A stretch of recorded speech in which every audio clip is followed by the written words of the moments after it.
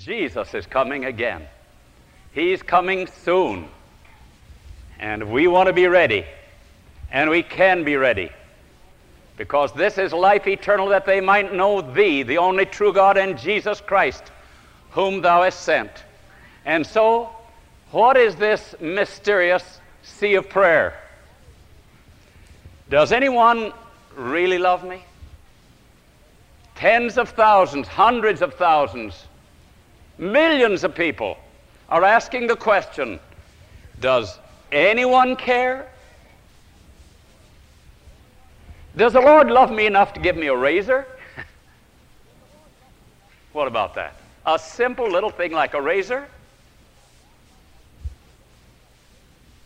Does God love me enough to give me $1,000? Is he interested in that? Or is he looking the other way? Does God love me enough to give me $6,000? How about that? That's even better, isn't it? You wouldn't object to that, would you? Does he love me enough to give me 10,000 books?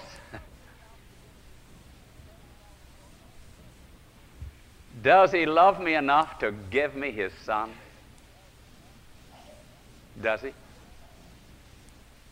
Does he love me enough to give me eternal life? Does he?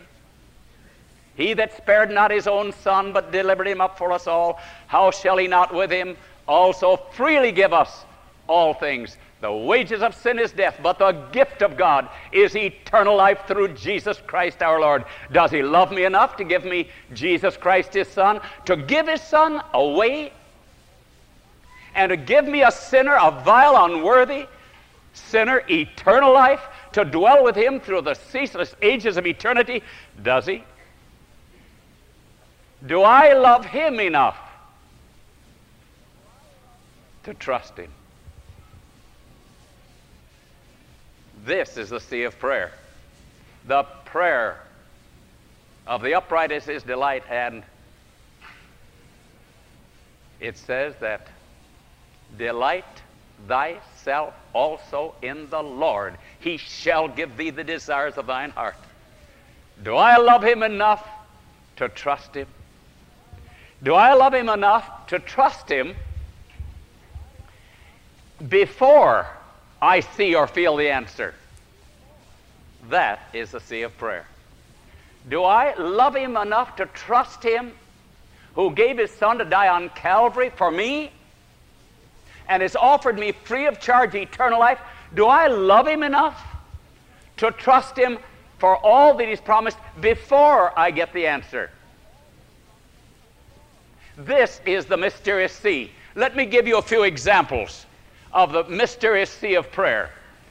And it is just because I know that he loves me and he keeps his word as he's promised. Can I trust him whose son hung on Calvary, the gift of heaven? He poured out all heaven in the gift of Jesus. Will I trust him enough? Can I look to Calvary and doubt him? The ABCs of prayer: A is ask, Matthew 7:7. It's Jesus, A. The B of prayer is believe that you receive, Mark 11:24. Jesus gave it. The C of prayer, as Jesus taught us in John 11:41 and other places, is to thank him that we have received on the basis of his immutable, eternal, impeccable word before we have any sign as far as sight or feeling is concerned. Notice just 2 or 3 examples of the mysterious sea of prayer which God is delighted with. We'll find, first of all, over in Jericho. This is found in Joshua, the 6th chapter, and the 2nd verse and the 7th verse. In Joshua chapter 6, verses 2 and 7, we're told in verse 2, God said to Joshua, I have given Jericho into your hands. That's God's promise. I have given Jericho, that great walled city with walls going up to heaven. The 10 spies said there's no possibility in this world that you can ever in any way overcome it. God said, I've given it into your hands. A free gift. It is my promise. Now the sea of prayer is before we have any sign other than God's immutable, eternal, impeccable word, we'll say, yes, it is ours. And you'll notice how God intended that they would show the sea of prayer. Verse 7, it says, you'll march around Jericho every day, the seventh day, 7 times, and then you'll give a long blast with a horn, and you'll shout before the walls fall, not after. The sea of prayer means don't wait until you have received. Thank God on the basis of his promise, because his promise contains the gift. Jesus said in Luke 8:11, the seed is the word of God. God's word is seed. Every apple seed contains an apple tree. Every promise of God contains the gift that he promises. He said, now I want you to take my promise, and I want you to act on it just as though you'd already received it and could see it. If you believe that I love you enough to do these things for you, I want you to show your trust and your love for me by believing me. Don't go around worrying and whining and complaining. Reach up and take hold of my immutable, eternal, never-dying word and love. And that's what they did. They marched around. That was their act of faith before they got the answer. They gave the long blast before they got the answer. They did the things that most armies would do after they received the answer. They did it before. You try that in claiming God's promises, beloved, and you can find a whole new dimension in life. You know, my friends, God does not want Christians to go around being worrywarts. You know, I think one of the saddest things is to see a 150-pound worrywart.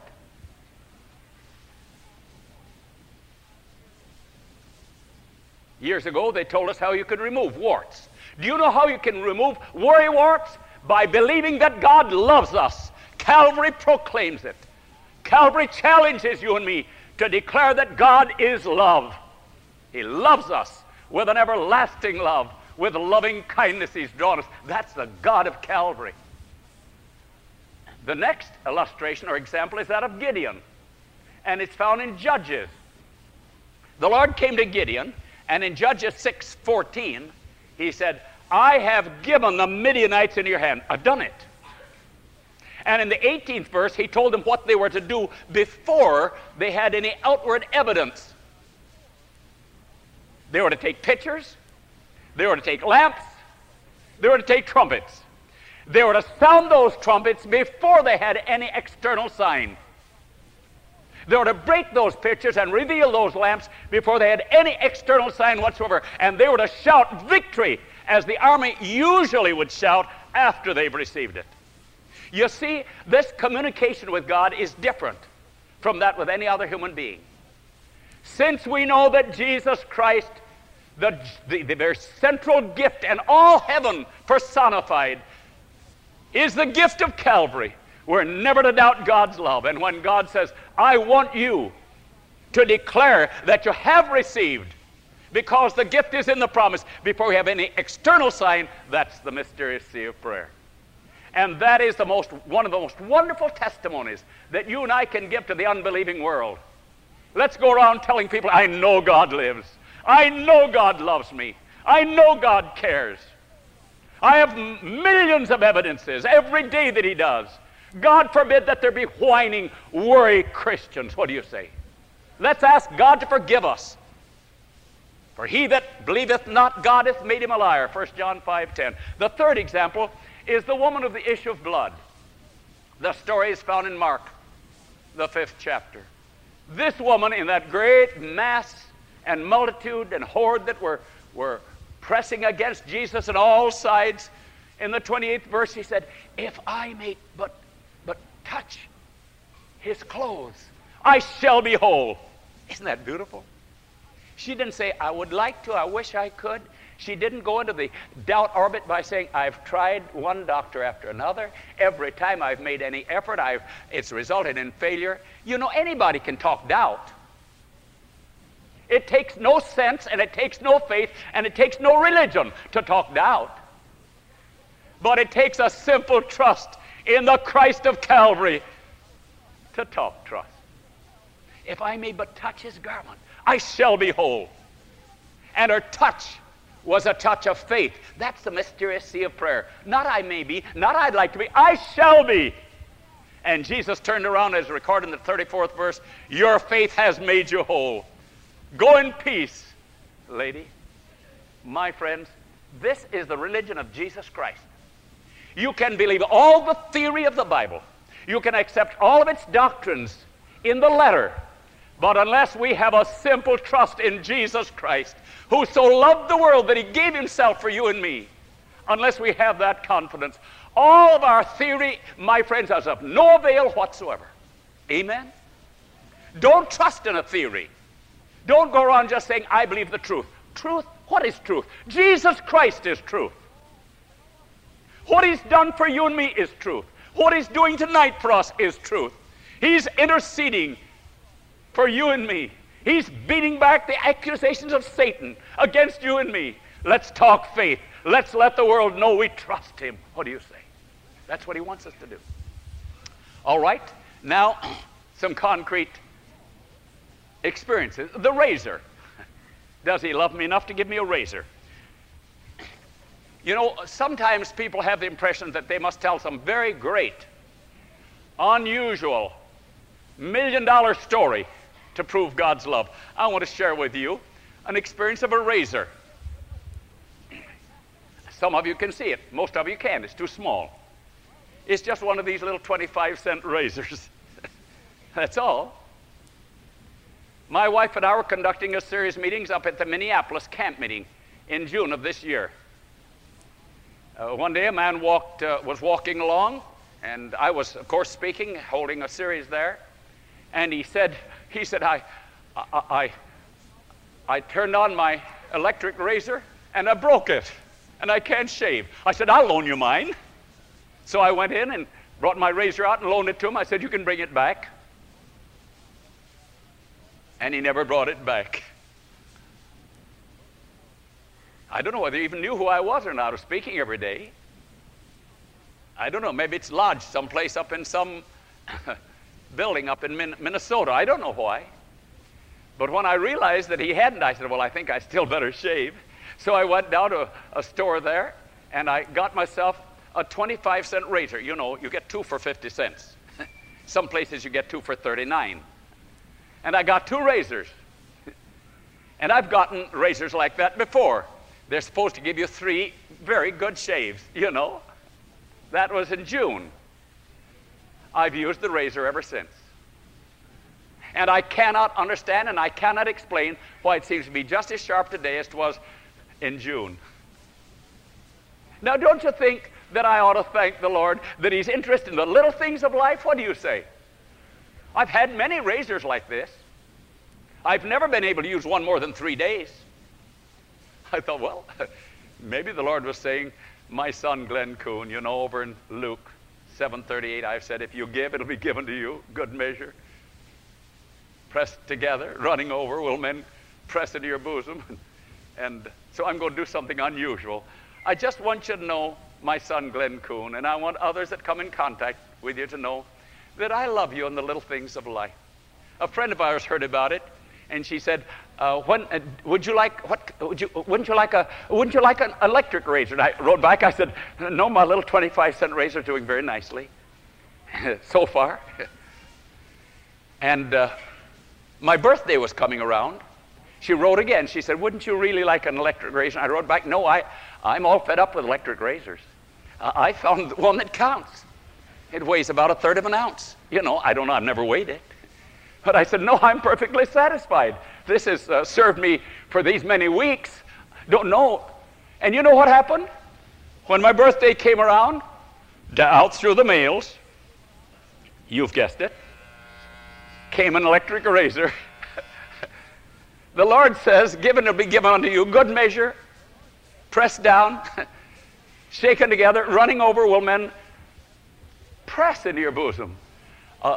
There's one lesson that I'm getting from it beside the one I just shared, and that's this. I believe the Lord wants you and me to be givers instead of just getters. Don't you? You know, there are two philosophies in life. One philosophy is do everything to help everybody you can. The other philosophy is get all you can get. Do you know the most miserable people in this world are people who are always hoping that somebody will make them happy? If you and I are not happy, let's go out and do our best to make somebody else happy. Let's see some downcast soul and bring him joy and peace. And the result will be peace and happiness and ecstasy in the Lord. Try it. Oh, we found, you know, every neurotic I've ever seen so far is completely self-centered. Jesus wants us to be others-centered and Christ-centered. I don't know how long this will last, but I just know it's lasted so long, and I believe that the Lord is pleased to have us let people know that God is interested in the minutiae of life. Amen? He is. So have two now. So when this fails, if it does, it reminded me of Israel. It said their shoes didn't wear out. I said, Lord, I know their shoes didn't wear out, but you didn't say the razors wouldn't. But so far, so wonderful. Thank you.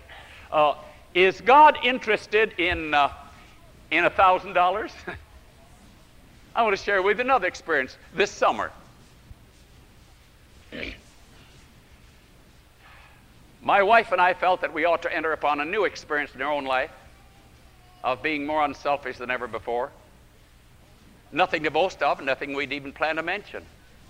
But we had occasion on several occasions this summer to help people unselfishly.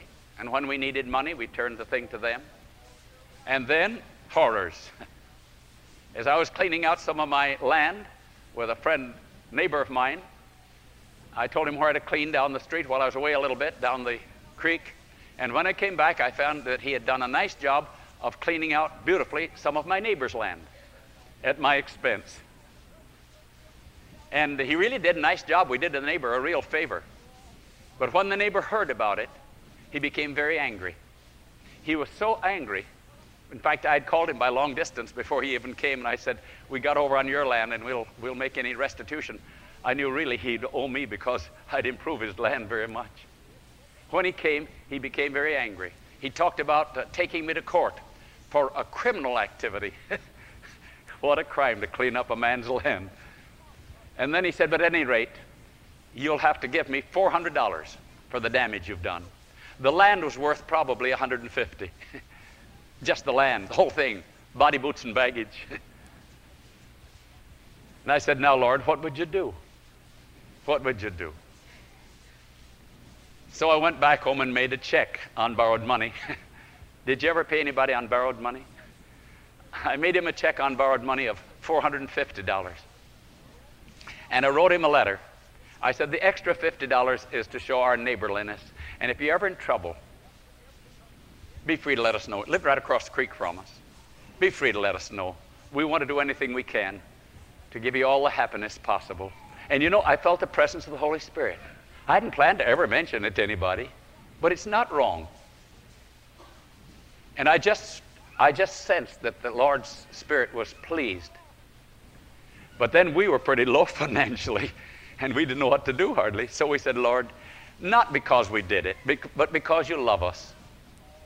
We have every reason in the world to know when we look to Calvary that Jesus Christ is interested. And when I look to the little razor, Lord, I have every reason to know that you're interested in every small detail of our lives. Would you mind just kind of helping us out now? Because this is a little extra. We had a little house that when we leave in the winter, all the neighbors in that particular area leave their homes because it's about 5,000 feet elevation. They leave their homes. And most of them pay someone to guard their homes while they're away. And this little house that we had was full of furniture. Wasn't worth very much, but worth enough so we didn't want to have it stolen. And I said, dear Lord, I don't know what to do about that, because I said this particular place is right on the highway. All the thief has to do is just back his truck right up there, and he can empty the place in a matter of a few moments and be gone, while whoever's watching is over at another house. So, Lord, will you please come to our rescue? The Lord has given promises. Philippians 4:19 says, my God shall supply all your need. I asked God to do it. I believed he would do it. And what's the mysterious sea of prayer? Thank you, Lord, you've taken care of it. But remember, while God takes care of it. And while God answers our prayer, never forget this. Isaiah 42:16. I will bring the blind by way they knew not.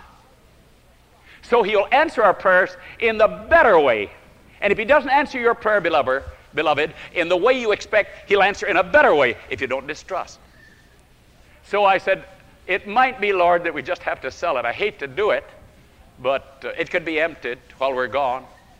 So, Lord, it seems to be the only thing, because even if a man takes care of it, he's away in 2 hours. We had some dear friends of ours right next to us, right in the middle of the summer. They were gone for 2 hours, and somebody came in a matter of moments, had taken hundreds of dollars from their place right near us. I said, Lord, it only takes a few moments. But, Lord, you'll come to our rescue. I believe it. Thank you, I have received. That's the sea of prayer. Now, remember that the neighbors around there were paying people to care for their place. The day before my wife and I left, a young man came from 30 miles away, and he gave us $1,000 to rent that place during the winter.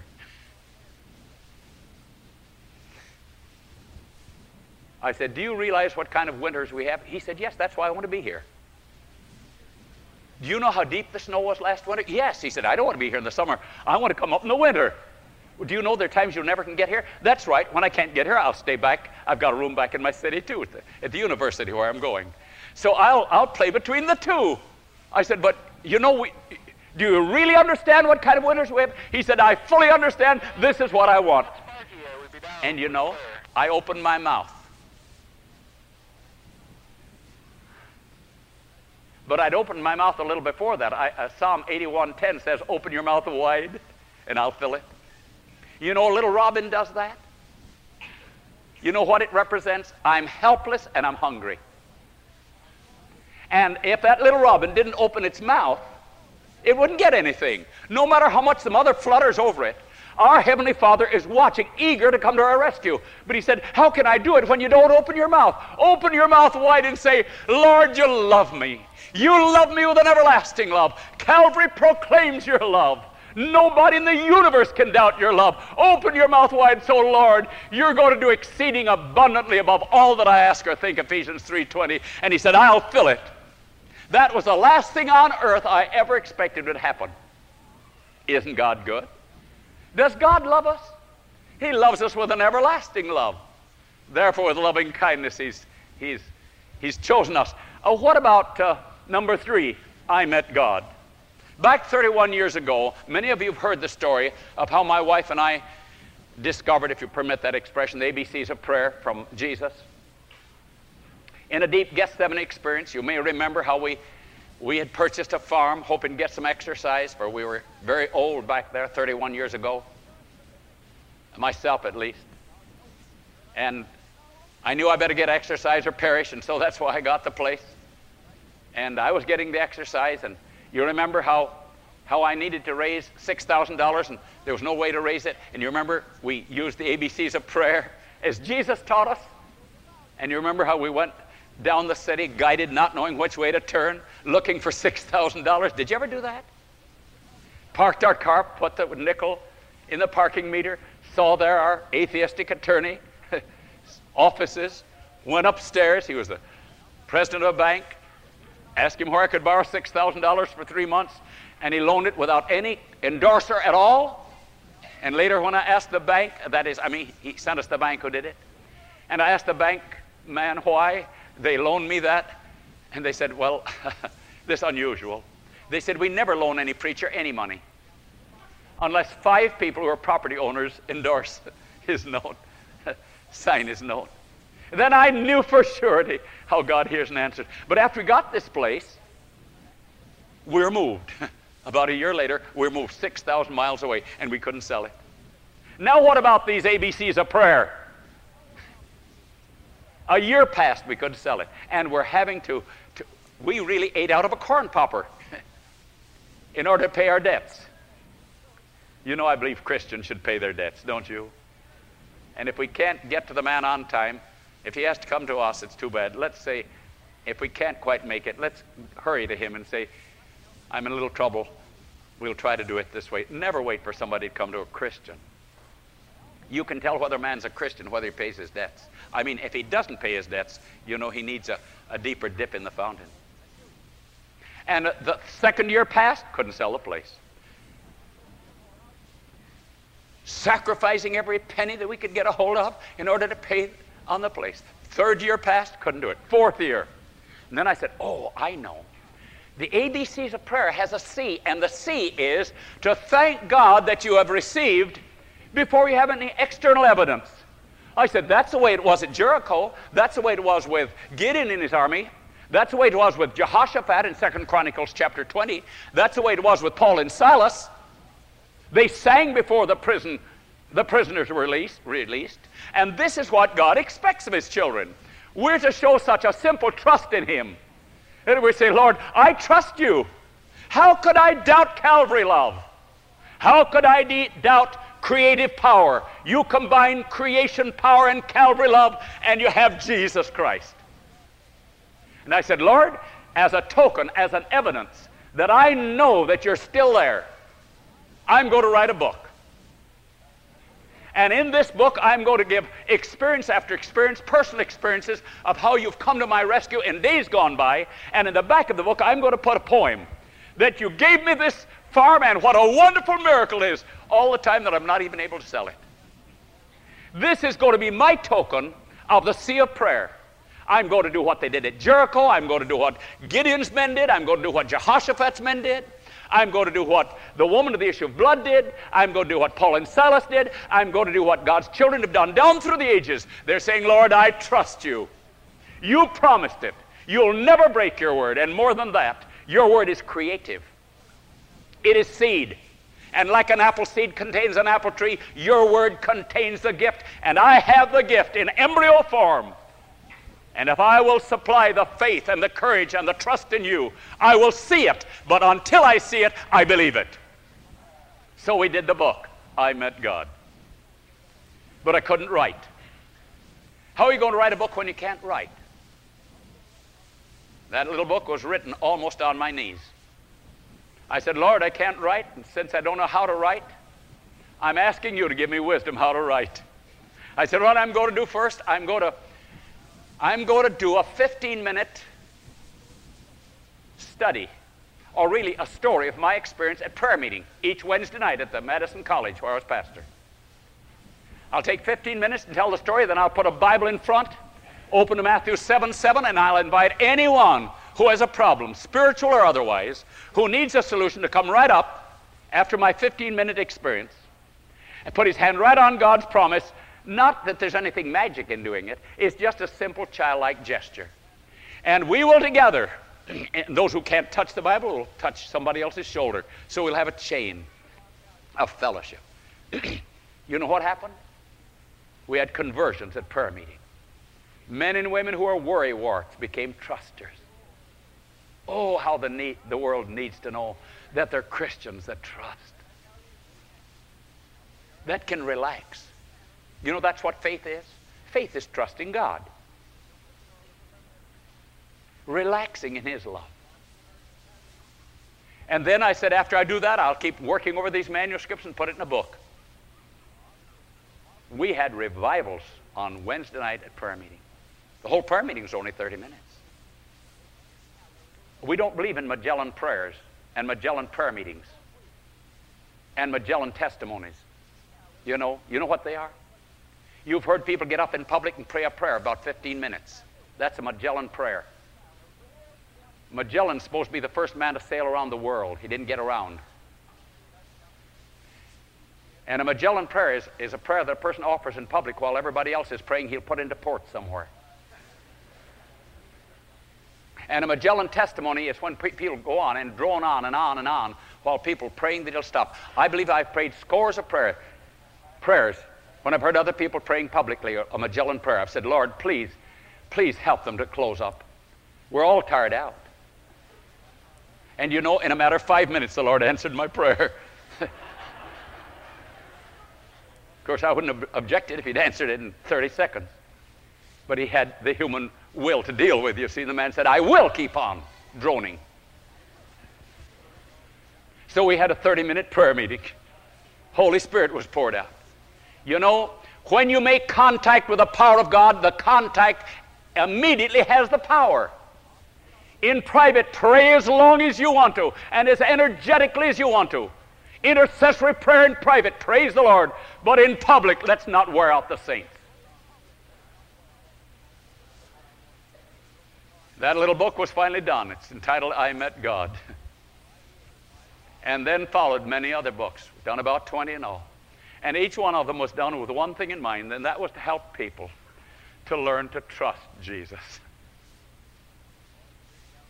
We didn't try to be intellectual because we couldn't to begin with. So why try to be something you aren't? We just wanted men and women to know that God still lives, that Calvary still shines, that heavenly love is still warm, and that God is interested in us personally, individually. He gave me the razor,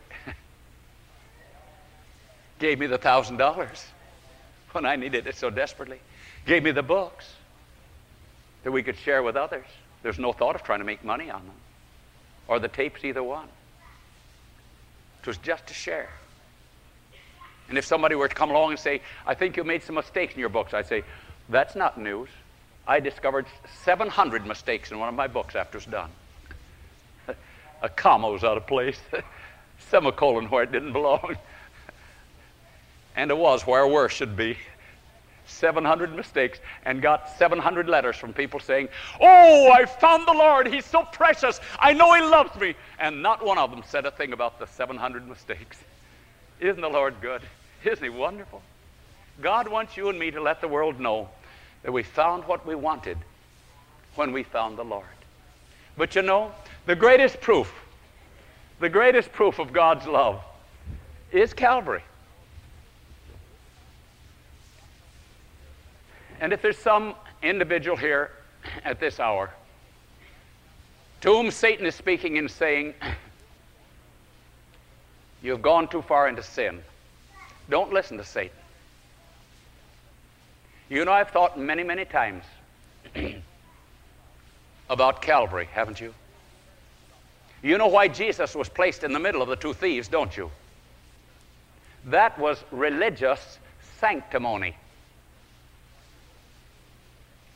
The religious people of that day were indicating that He was worse than either one of the thieves. That's no news. Everybody here, I think, knows that. But you know, that wasn't all. On each side of Him was a thief. You know what a thief is? A thief is a person who steals things. And he is two-faced. He gives two pictures. He tries to give only one picture, that of an honest man, for he never admits that he's a thief. But that isn't all. Did you know that those thieves on either side of Jesus revealed outstanding sanctimony? Those thieves who were guilty of death were pointing to Jesus with the rest of the people and jeering Him and saying, if you're what you claim to be, save yourself and us. They were full of sanctimony. And the one thief heard Christ's response, Father, forgive them. They know not what they do. And this was not the beginning of his experience with Christ. This was the closing of his experience on this world. He had traced Christ's ministry. He'd heard much about it. How much he'd seen, I don't know. Probably he was there in the trials and saw Christ's marvelous response. No retaliation whatsoever.